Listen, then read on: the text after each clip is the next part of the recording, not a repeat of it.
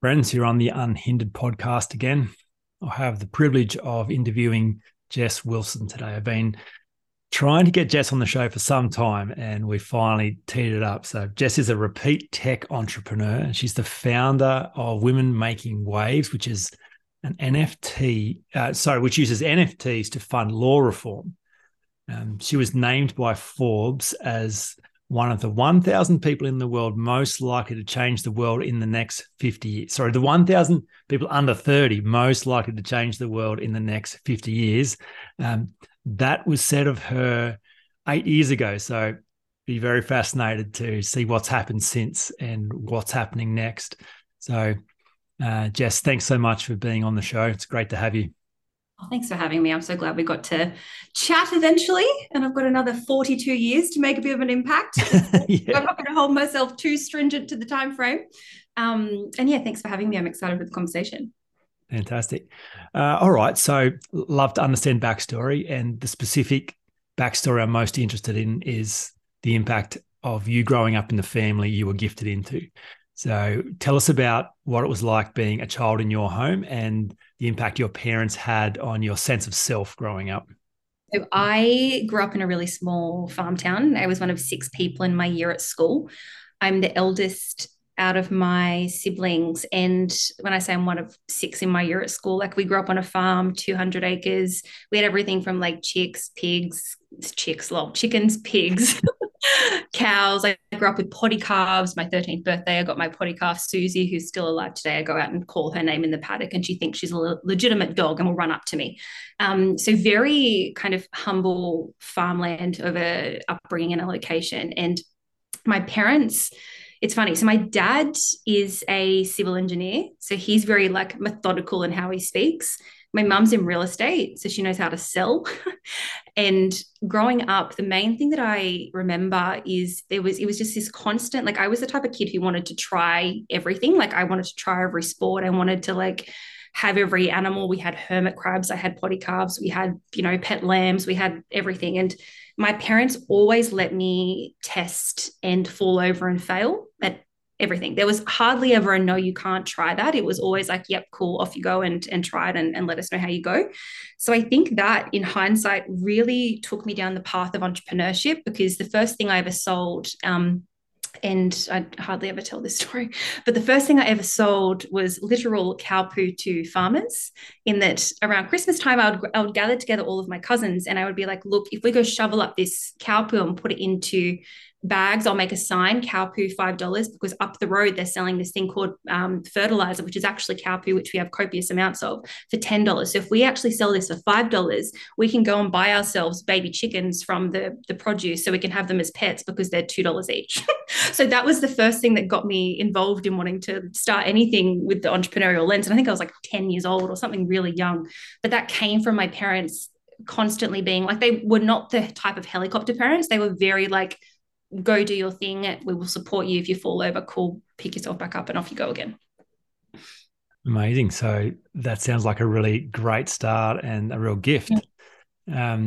So that that must have instilled with you some natural confidence and the ability to have a crack at things and then find that you could do things that leads to, success reference points. Well, if I did that, what else could I do? So then where did that lead you? I was actually painfully shy for a large part of my life, from probably end of primary school into early high school. And I remember a really good friend of mine, Sydney, at the time. It was just in year 8 and year 9. She instilled a lot of confidence into me. And it was when my school decided to ban formals and formal after parties, I got that kind of hit of entrepreneurship again. And we went to my parents and pitched to them this idea of running these events in the paddocks that we have. And my parents said, "Look, okay, this sounds wild, but if you bring us a plan, then maybe we can look at it." So we did, and we pitched my parents, and they said yes. And the reason I told that story is because the principal at the school I was in called me and my parents into the principal's office and were like, "Look, you're not allowed to do this." They were like, "No, it's a hard no. This is not something that we're okay with." And what my dad, and I remember it so clearly, what my dad said to him was, look, they're going to do it regardless. So he'd rather them do this in a safe environment where there's parents, where there's, where we've got some level of being able to be with the kids. And what that said to me in hindsight, I didn't really realize it at the time, but in hindsight, that was my dad backing me in the face of a authority figure. So that was one of the next real big lessons for me. Was I learned really young that I could test things and fail at things, and kind of had that entrepreneur knack. But then I found it again at around 15, and then was backed by my dad in it. And then that kind of little business of running formals and formal after parties and 16th and 18th and 21st led me on to the career that I went and did after that. Amazing.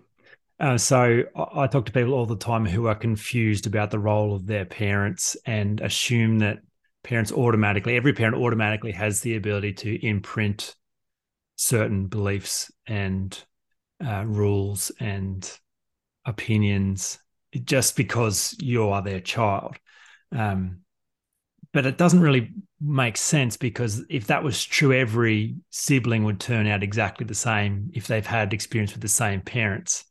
So the idea of understanding your own role in forming your beliefs about yourself as separate from your parents is a really big part of developing your own individual strength and resourcefulness. So obviously you've had great parents who've modeled some beautiful things to you, which has been good, and you've seen how they do it and liked it. As you've kind of exited their home and begun your own journey, and being a shy person naturally, I bet it wasn't just without any problems stepping up in the world and continuing to be an entrepreneur. Can you tell us a bit about what it was like forming your own self outside of your parents? Yeah, that's a really cool question, because for me, and it's always interesting to reflect like this, because you hardly ever like sit and think back to that on the daily. So I was very shy, and then starting that little business when I was 15, 16, I got addicted to entrepreneurship. Like I was like, this is incredible. I love this. I then wanted to go to uni and learn business and learn fashion events and things like that. And I remember it so clearly. I moved out of home at 17, moved down to Sydney at just 18. And I was like this, and I don't even know how to explain it, but this hugely ambitious 19, 20-year-old. Like I was ready to move from this small town and just taste and experience as much as life as possible, because I got this little taste with running those little events around how you can turn an idea into something that people enjoy.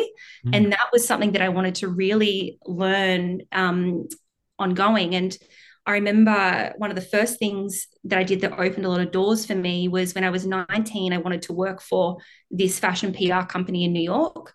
I obviously knew nobody in the fashion industry, let alone New York. So I came up with this concept of I was going to send them helium balloons tied to a box of cupcakes and also a champagne bottle, and just say to them, hey, look, I'll fly over and intern for you for free if you have me.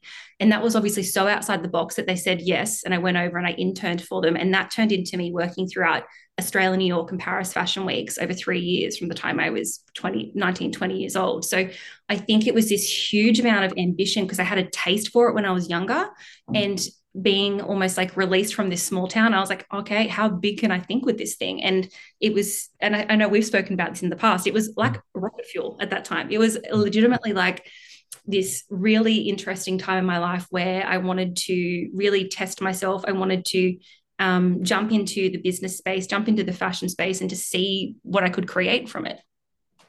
Amazing. And then how did you become noticed by people and noticed enough to go, hang on a minute, there's something about this young lady. She's more than ambitious. She's powerful. And I think she's going to change the world. So how did you become that person? I think it takes time, and it's very not glamorous. It's not like I was this version of myself when I was 19. I was two completely different people. When I was 19, I was ambitious, but I think I had to fall on my face a lot of times. I had to learn grit. I had to learn perseverance. I had to learn how to pick myself up again. And I also needed to learn a lot of things when it came to business. I needed to develop a better foresight. So I think what I did different to a lot of people is, from the outset, quite young, I would always do things which I would consider 20% more than everybody else, hence the helium balloons, hence the, flying to New York to do this internship.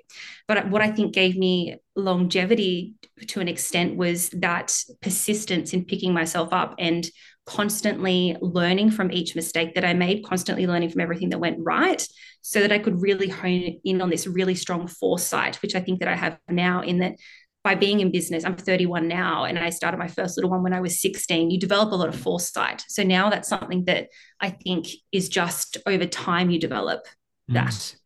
Yeah. Sure. Can you remember a time when insecurity got in the way, or as a young woman, was it more like rocket fuel? It was just the ability to go prove yourself in the world, do more than the other person, to demonstrate how good you were by how far you're willing to go. Was there a time when you felt limiting beliefs about yourself actively get in the way of your growth journey? Yeah, massively. And I will share a story. I don't think I've even spoken about this before. But so after my sexual assault, that does a lot of things to your mind, right? So for me, the biggest challenge that I found after that experience is that caused me to lose a lot of trust in people, but also a lot of trust in myself. And that was the hardest thing, because I didn't have this ability to back myself as much, because in my head, I was like, I put myself in this situation, and it started to make me second guess myself and decisions I would make in my life in general. So I think that period of really losing trust in myself was one of the biggest things that I've overcome. And how I did that was by building back credibility and, yeah, I'd just say credibility and trust within myself. And I did that by seeking things which would fuel me with empowerment again and taking power back within myself. And what that looked like was, the first thing I did was start a lawsuit, in that I was saying, no, this is not something that I'm going to live my life and not seek justice for. And that was just to stop you there, just for the sake of those who haven't heard that story, you've shared it very openly on a number of platforms. But one of the things I found very confronting was that most people said no, that there wasn't anything that you could do, that you had been taken advantage of, and this happened frequently. And for someone in your position, you were not going to win a fight against someone as powerful as they were. So to find power, that wasn't just as simple as going, oh, okay, I'm going to resist and start a lawsuit, when the lawyers were saying, no, we can't help you. So can you just explain a little bit about that for those who are not familiar with your story? Yeah, thanks for bringing that up. Everybody told me it wasn't possible. There was people around me who said, put your head down, focus on the business, and when you're more successful, you can do something about it then, which is obviously horrible advice. And then I met with a number of lawyers, and it's almost ingrained in my brain. They would say, Jess, we believe what you're saying, but it's not about the truth. It's about the law and how the law is structured. And given that, there's no way that you will win. And that added to the whole disempowerment, the feeling of how am I going to get past this feeling? And for me, I just made this firm decision in myself. I said, even if it doesn't work, I'm going to back myself to try. And that process of backing myself to try, and then finding a law firm who said, yes, we'll take a chance on it, we'll see if we can win. It took 18 months working with lawyers, barristers, Queen's Counsel, psychologists, psychiatrists, experts they would bring in, and I won. And it was honestly the most empowering thing I've ever done, because in the face of feeling very disempowered within myself, having everybody around me telling me no, and deciding to stand up and say, you know what, no, I'm going to try anyway. And the whole process of the lawsuit, it was a real interesting healing experience for me, because I learned how the law was structured. I just really found a sense of empowerment within myself. And it was honestly the best thing I've ever done. And to your question around insecurity, that was the most insecure point in my life, is just before then. And everything after then being the lawsuit, and then subsequently starting Women Making Waves, is how I worked through it. How long between having that experience and finding the strength and power to do what you did? Was that a long period, a short period? How long were you in that period of insecurity? Well, that's a great question, because the way our laws are structured, is you have, as a survivor of sexual assault, you have 3 years, according to the law, to make a claim and win. Okay. And after that, it becomes really difficult. So that's what they call a statute of limitation period. You've got 3 years. So from start to settling my lawsuit was a 3-year period. So it was not a very long amount of time. And that's why I'm so passionate around women making waves in this business, because I can say wholeheartedly that 3 years from when somebody's assaulted through to reaching an outcome of a lawsuit blatantly isn't enough time, because by the time you wrap your head around it, by the time you seek the right law firm to work with, by the time you even decide if you want to do a criminal, a civil, or to speak around your story with the risk of defamation, it's a lot to pack into a short amount of time, years wise. And I can say that not as a theory, but as a literal case study. Like, I lived it.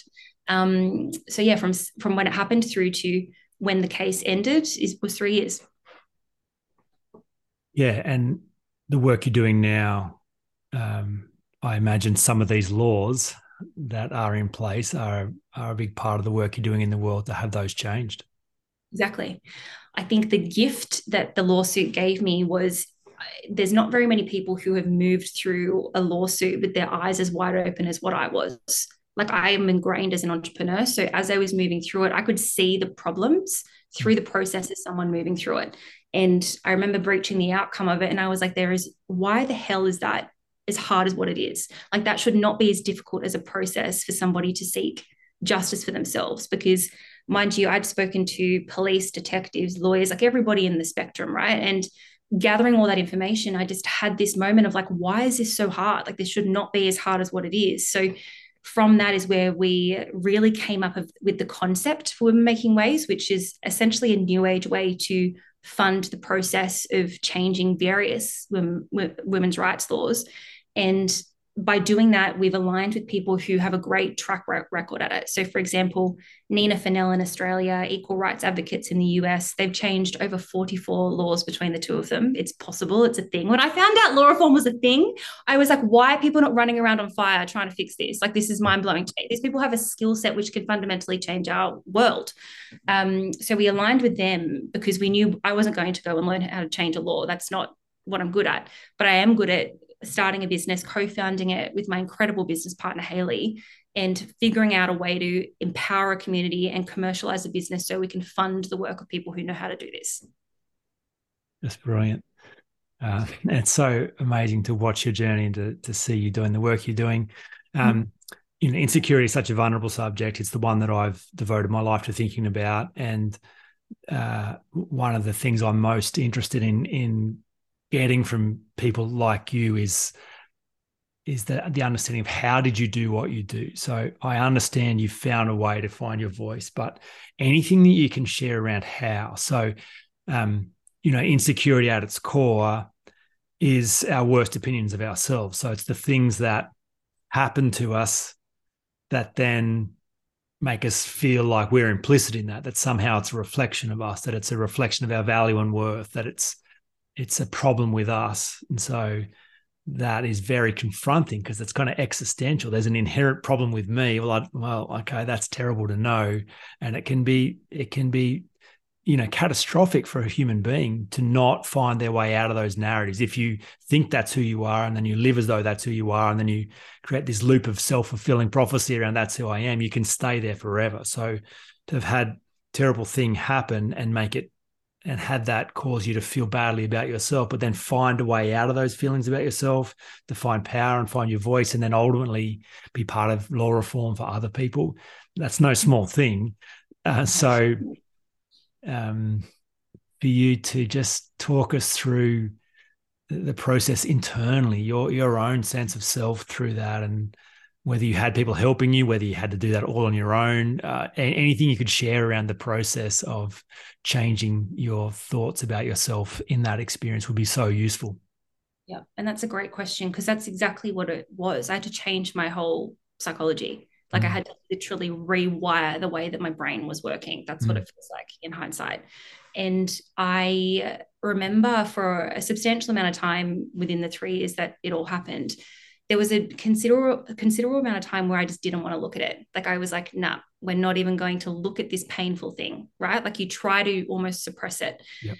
But I made this decision where I was like, that's not working. And I'm going to look at this thing which is causing me pain, and I'm going to delve into it, and I'm going to, seek out experts when it comes to healing this part of myself, because I don't want to live like this anymore. This is not how I plan to live my life. I don't like this disempowerment feeling. I don't like this feeling of not trusting myself. It's not, it stemmed from a decision. And I was like, I'm not feeling like this anymore.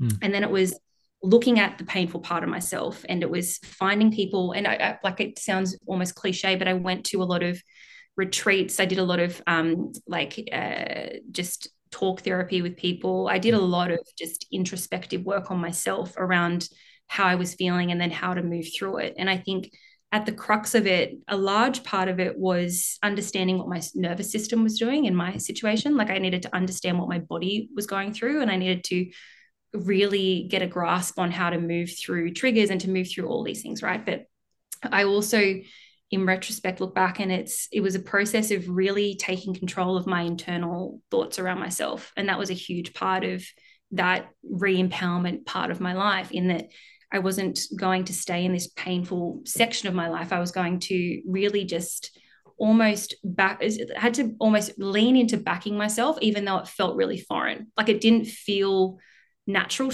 to me like it once did, but I was like, I'm just going to keep doing this because I'm trying to rewire the way that my mind is working around it. So that's a really long way of saying I looked at the painful thing, did a lot of work around it. I found, professionals to help me in it. And I really honed in on my self-talk towards myself, and just leaned myself towards empowerment, and just backing myself again. Yeah, amazing. Pain is such a beautiful gift around this stuff, because typically most people do not want to look at the stuff in their past that's hurt them. It's like, it is what it is. It happened. What would be the point of digging into that? It's just, it's suppressed for a reason. Then the people who make change do get to a point, just like you, they say, yeah, but suppressing is creating a whole bunch of collateral damage that's weakening me as a human being, and I can't be this person anymore with this unresolved mess. So I've got to look at it. And that's the hardest part. The hardest part is the hardest part. Making a decision to be like, I'm going to look at this. And then the first few times you're in something, you might be a bawling mess, whatever it is. But that's the crux, is being like, I'm not going to not look at this anymore. I'm going to make the decision to go internal and look at doing the work on myself. Here's something that I say a bit.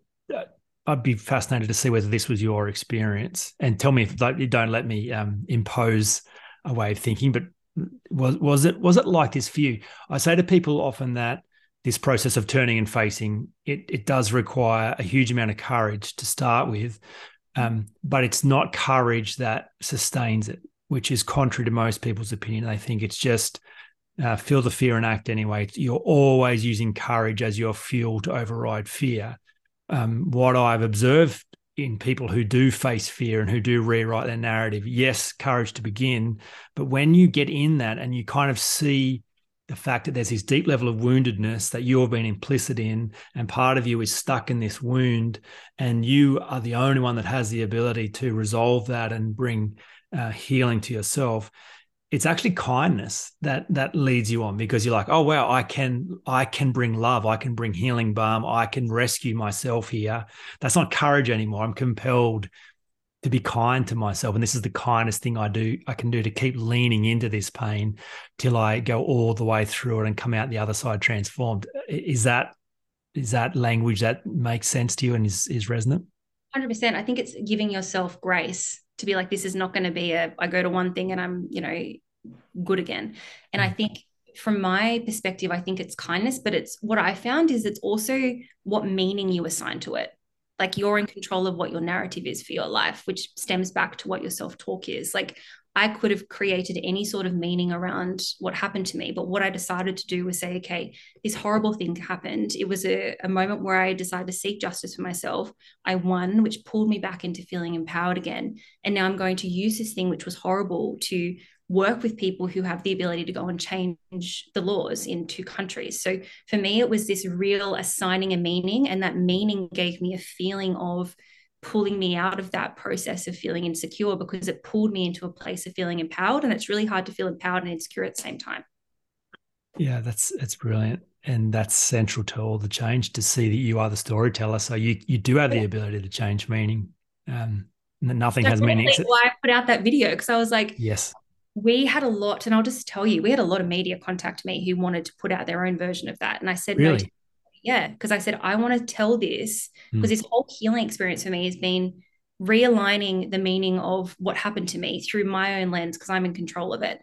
So Mm. I said, no, I'm going to do it myself. I'm going to put it on my social media page, and it might not get, the amount of impressions that one of the biggest news channels, which contacted us to view something similar, but it meant more to me, and it was more authentic to the business I was about to launch, because it was the authentic story that I knew other survivors, other women supporters will look at, and they'll get the feeling that I wanted them to get across. And there was no risk of anything being skewed.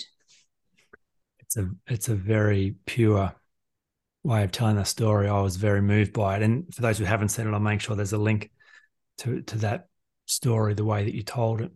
Thank you for putting that out there. And I'm sure so many people have benefited from that. Oh, it's been wild. Like it's been, and my intention was, it was because when I was moving through my lawsuit, I needed to see something like that. Sure. I needed to see be really authentic and then come out the other side of something. Like that's what I was craving at the time. So now that I'd done that, I wanted to create something so the next person who comes across has a reference point. And to an extent, it worked. I've had hundreds, if not thousands, of messages from women all around the world who've seen it, either syndicated in a news article or on my page or whatever it was. So it served the purpose that I wanted it to. So tell us about what's happening in your world now, out of the back of that, finding your power and your voice. What do you feel like? I don't know if you use the words like purpose or mission in terms of what drives you, but what is in your heart to do in the world at the moment, and what are you doing about it? Yeah. What are you doing about it? I love it. So we, at the back of the lawsuit is where we launched Women Making Waves. And this business, the only way I can really explain it is it doesn't feel like a push. Like any business, obviously there's things you don't like around the day-to-day around it, but this company feels like I'm being pulled towards it. Like it is so inspiring to me and so motivating to me, the work that we get to do in the world. It's a very impact-led company, in that the way that Haley and I designed it is we're essentially leveraging technology and bringing in a new demographic to philanthropy to fund law reform experts to be able to focus on what they do best, which is changing our laws. So we've taken that model, and what we're really honing in on this year is we've, on the back of a campaign we did on LinkedIn last year called I Took the Pledge, we engaged a number of VCs and CEOs and corporate companies to essentially stand with us and say, we pledge to support the female founders in our funds, the women in our organization, to back them. And we believe that we need to create a more equal world. And we also believe in women's rights law reform. So we had literally a VC or a CEO or a corporate company post about this every 10 minutes on LinkedIn over, I think it was like 3-4 days. So that in itself was quite healing, when at the very start of this whole thing, everyone was telling me no one wasn't listening to me and the whole thing, right? So we started off with that. And what that taught us was a lot of corporate companies really want to stand up and provide real tangible change to their employees. I think the days of having fuchsia pink cupcakes with a girl boss slogan over the top of it at a brunch are done. And I think people know, okay, so how are we going to actually create women equality in our workplace? So through that, we've now launched something called Swell Club, which is where corporates and CEOs can sign up to a yearly subscription, and it allows their employees to access in-person events, which we're co-hosting with some of the biggest brands in the world. The first is with Google Cloud and Google at the headquarters, and we're keeping that kind of level of brand consistent throughout the years. So employees of these Swell Club members can go to these in-person events, and the topics are across women equality, Web3, and wellness. And we bring the most relevant information from experts around how they can create a more equitable world within their organization. So there's that, and then also access to a digital platform. So for us, that's the real focus this year, is how can we engage as many corporates, as many CEOs, as many companies into Swell Clubs, so that we can teach them what the best practices are and educate them in a non-confronting way, and really grow out this vision, because kind of behind that, everything sits with half of what we make, we put towards law reform experts. So it's a real interesting time in commercializing this business and tapping into the companies and the organizations who really see value in it, which is more than what we expected, to be honest. Amazing. Well, I have an 18-year-old daughter who he freely gives me a TED talk around toxic masculinity and the male patriarchy, I and love it. she's a real firebrand. And as a straight white male who has an unfair advantage just because of where I was born and my position, it's a very important subject for me to get my head around and to make sure I'm part of the solution, not part of the problem. So, can you give us your view on that big issue, toxic masculinity, the male patriarchy, justice, equity? Tell us. Question. It's a big question, but please give us something from your heart around how you see that challenge in the world and your best thinking around how we move towards a more equitable world.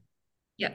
I think with us specifically, and I'll relate it back to what we're trying to do, right? Because I think when it comes to women equality, I think traditionally people have tried to solve this problem in a vacuum, in that they've got all the women at the organization at an event. They're like, cool, what are we going to do? It's like, no, it's a human problem. Yes. It's not just a women's problem, in that we need both, we need men and we need women. We need everybody to come together to be able to solve this equality issue.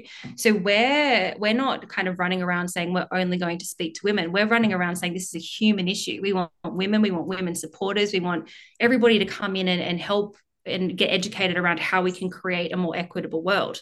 I think traditionally in a lot of different industries, tech being one of them, there's a lot of different areas where there's been a lot of men traditionally at the decision-making table. So for example, is in investment and in a lot of funds, the funds then make decisions from a board level where majority are men. So for example, when a female founder is pitching to a fund, they might be solving a female related problem, which is all business is. All business is solving a problem. So there could be a literal company that was the best possible hair toner for blonde hair for women. You take it to some sort of fund with 8 out of 10 people on that board being men, they're going to be like, why would I do this? But they don't understand the problem at a kind of micro level. So I think there's disparities when it comes to when it comes to that type of thing in that area, and how we solve that is by getting more voices into the right rooms. So in a kind of roundabout way, answering your question is we're trying to solve the problem by involving women and women supporters. We by no means leave out anybody. And then I think how we solve it on a macro level is by having more women in leadership roles and decision-making roles when it comes to, I only speak from first-hand experience. So when it comes to tech and entrepreneurship, it's in those investor seats.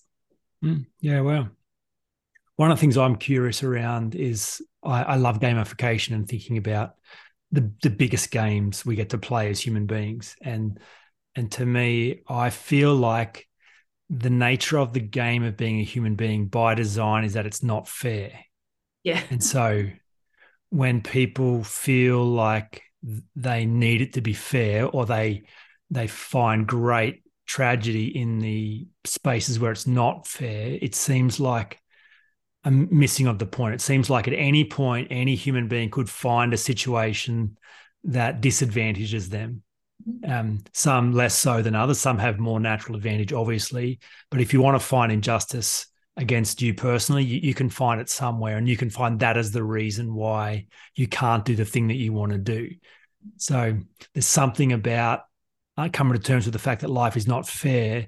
You're not, just because you deserve something doesn't mean you will get it, nor should you. That there's something that happens when you have to take stock of who you are, what you believe is true, and do something about it, and fight against what's impossible and what others say you can't have. And there's something really meaningful and beautiful about the struggle, about the resistance, about having to take what you want rather than having it given to you. How do you feel around that idea of injustice being part of the game? I think it's just the reality. I think it comes back to that meaning conversation again, in that things always, if we can guarantee anything, you can guarantee that things are not going to go to plan. Yeah. Whatever area of your life. Like that's a guarantee if we can guarantee anything in life. But I think what you can control is what you do when something doesn't go to plan. Like if something completely blows up in your face, then what are your next steps? Like the one thing you can control is your mindset and what practices you put in your life. The one thing you can't control is things are going to hit the fan at some point. So I think what life so far has taught me is that, and it's taught me to become very strong mentally and to put practices into my life that keeps myself level-headed, because the thing that you don't want to do when you're in a really kind of bout of adversity is not think level with a level head. The thing you want to get to is being able to make decisions from a logical, level-headed point of view, which is equally, if not more hard, when you're going through a bout of chaos. So it's this weird kind of dance between the two, I think, when you come across a struggle in life. And I agree, I think there's always going to be difficult times, but also some of the best things come out of things that you thought were going to be your plan, but then ended up not being your plan. Like I would never be running this company, which I find so inspiring, working with an incredible business partner, working with great impact leaders, if the most horrible thing in my life didn't happen. Like it's just this weird duality between life that I think you control the meaning of. I'm not sure where the quote comes from, but heard it said that when you understand that life doesn't happen to you, it happens for you. That is one of the most pivotal moments in your life to realize everything. There's a gift in everything. And it feels horrible. It feels horrible. In a lot of different times, like that's just not my story, but in everybody's story, like it's I think in hindsight that makes so much sense, because it's like and that, of course. But when you're in the shit, you're like, are you joking me? This is so hard. I don't want to do this. But that's exactly when you need to do it. Yeah, that's part of the game too, that you can't see it while it's happening. And it's high stakes because, I mean, you could have been taken out so easily. Like you had a horrible thing happen that was deeply unfair and could have ruined your life. I'm sure it's ruined many people's lives. They haven't come out the other side. So the fact that you did come out the other side is so real because it wasn't guaranteed. And so, and you look back at it with meaning and find the gift, but the gift wasn't obvious or guaranteed in the process of going through that experience. No, the gift of it was like a slither of hope that I had, to be honest. But you can only, it's like hindsight's 2020. I can see it all back now and I'm like, yeah, okay, cool, that makes sense. But going through it was really confusing and I was like, oh my God, how is this going to pan out? But I just had this faith in backing myself that I was going to try regardless. So it's this kind of funny thing in like when you're like just in the process, things are murky and you're like, what is going on? But then when you look back, everything kind of makes sense. I'm convinced this is how the world gets healed because, it's individuals who are willing with courage and kindness to heal, do whatever it takes to bring healing to themselves. And then out of the overflow of who they show up as in the world, then they bring healing energy to others and give people courage that they also could be healed. I think if you haven't embodied your own healing journey, you don't really have anything to give or bring to the world. And there's something empty about your message. So the world thanks you for healing yourself.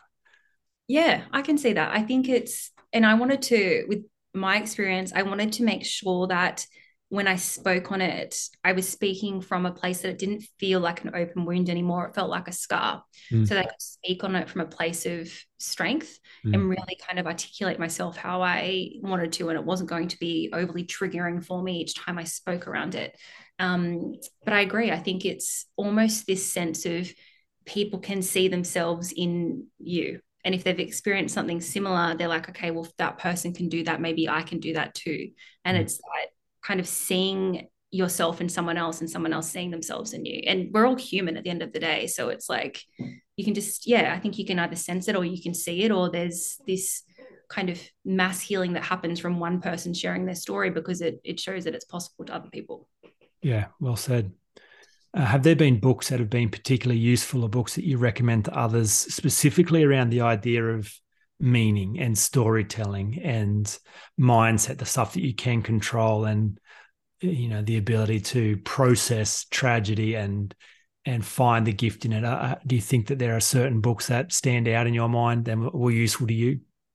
I'm not an overly book person. I'm more of a YouTube or video person. Okay. what I used to do at the time was two things. So I consumed a lot of Tom Bilyeu content, a lot of stuff around mindset from him, a lot of Joe Dispenza, a lot of stuff around that.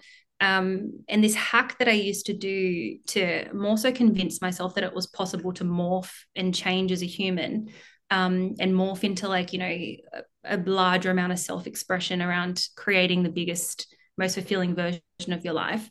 What I used to do, and it's like a little thing that I still sometimes do, but what I would do is so I would search on YouTube, first ever video interview of whether it's Steve Jobs, Beyonce, anybody who you look up to or has an impact on culture, right, in the world. I would Google their first ever video interview and then their most recent. You put the two of them together, they're two completely different people. There's the first person who's unsure of themselves, they're kind of speaking, they don't really make sense, they're not as they're not as well put together as what we see now. And then you Google a more recent one, you're like, how the hell did that person transform into a literal different human being?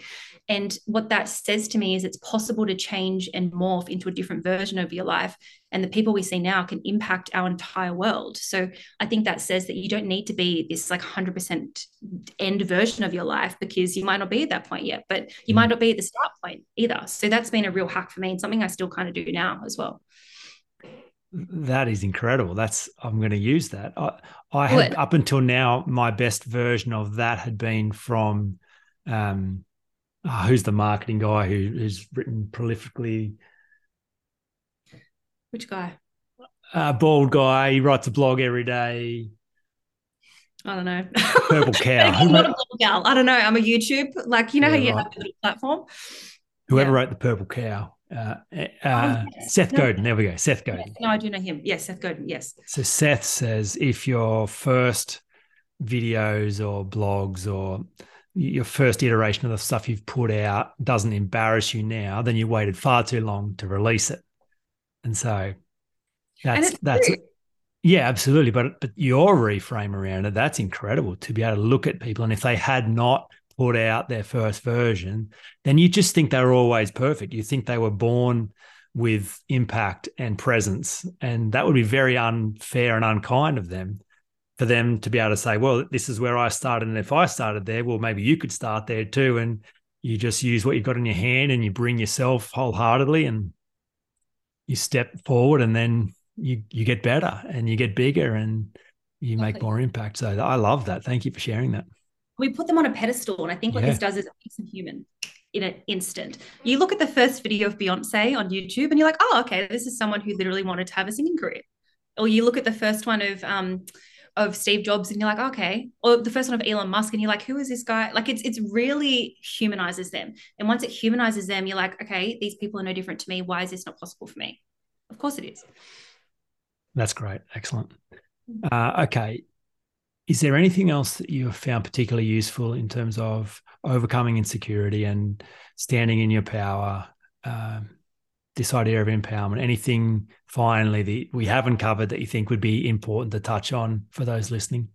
Let me think. I think the other thing that I would say is, and we've kind of touched on it, but it's more so, and I get that it's hard, right? Like it's not an easy thing. And I think we need to kind of reframe everything with that at the forefront. This is not easy and it's a difficult thing. But the process of making a decision to like give yourself grace that it's not going to be this instantaneous thing and you're going to fall down before you get to the place that you want to be, but just to be really kind to yourself and to be really kind of leaning into backing yourself when it feels uncomfortable and doing it regardless, and almost like cutting off negative self-talk before it gets too far. And I think the more that you do that around your own self-talk, the more that it just becomes like a muscle or a new what do they call it in your brain? Like a new connection in your brain. Yeah. So I would say, and we've touched on it, but I would say that is a large part of it, is just literally giving yourself grace and really honing in on that kind of having more control over how you speak to yourself. Yeah, beautiful. Thank you. Where can people find you? Where do you hang out online if people want to know more about you and the work you're doing in the world? So me personally on Instagram, I'm Jess Mae Wilson, MAE, and then Women Making Waves is womenmakingwaves.me. NFT. And those are probably the main places. We're also on LinkedIn. Our website is www.womenmakingwaves.io. Wonderful. I'll make sure those links are included. Jess, thank you so much for your time and your energy and your wisdom today. It's been very valuable. Thanks for having me. I knew we'd have a great conversation. I was looking forward to this. No, it was, I really enjoyed it. Thank you. Great. Thank you. Fab.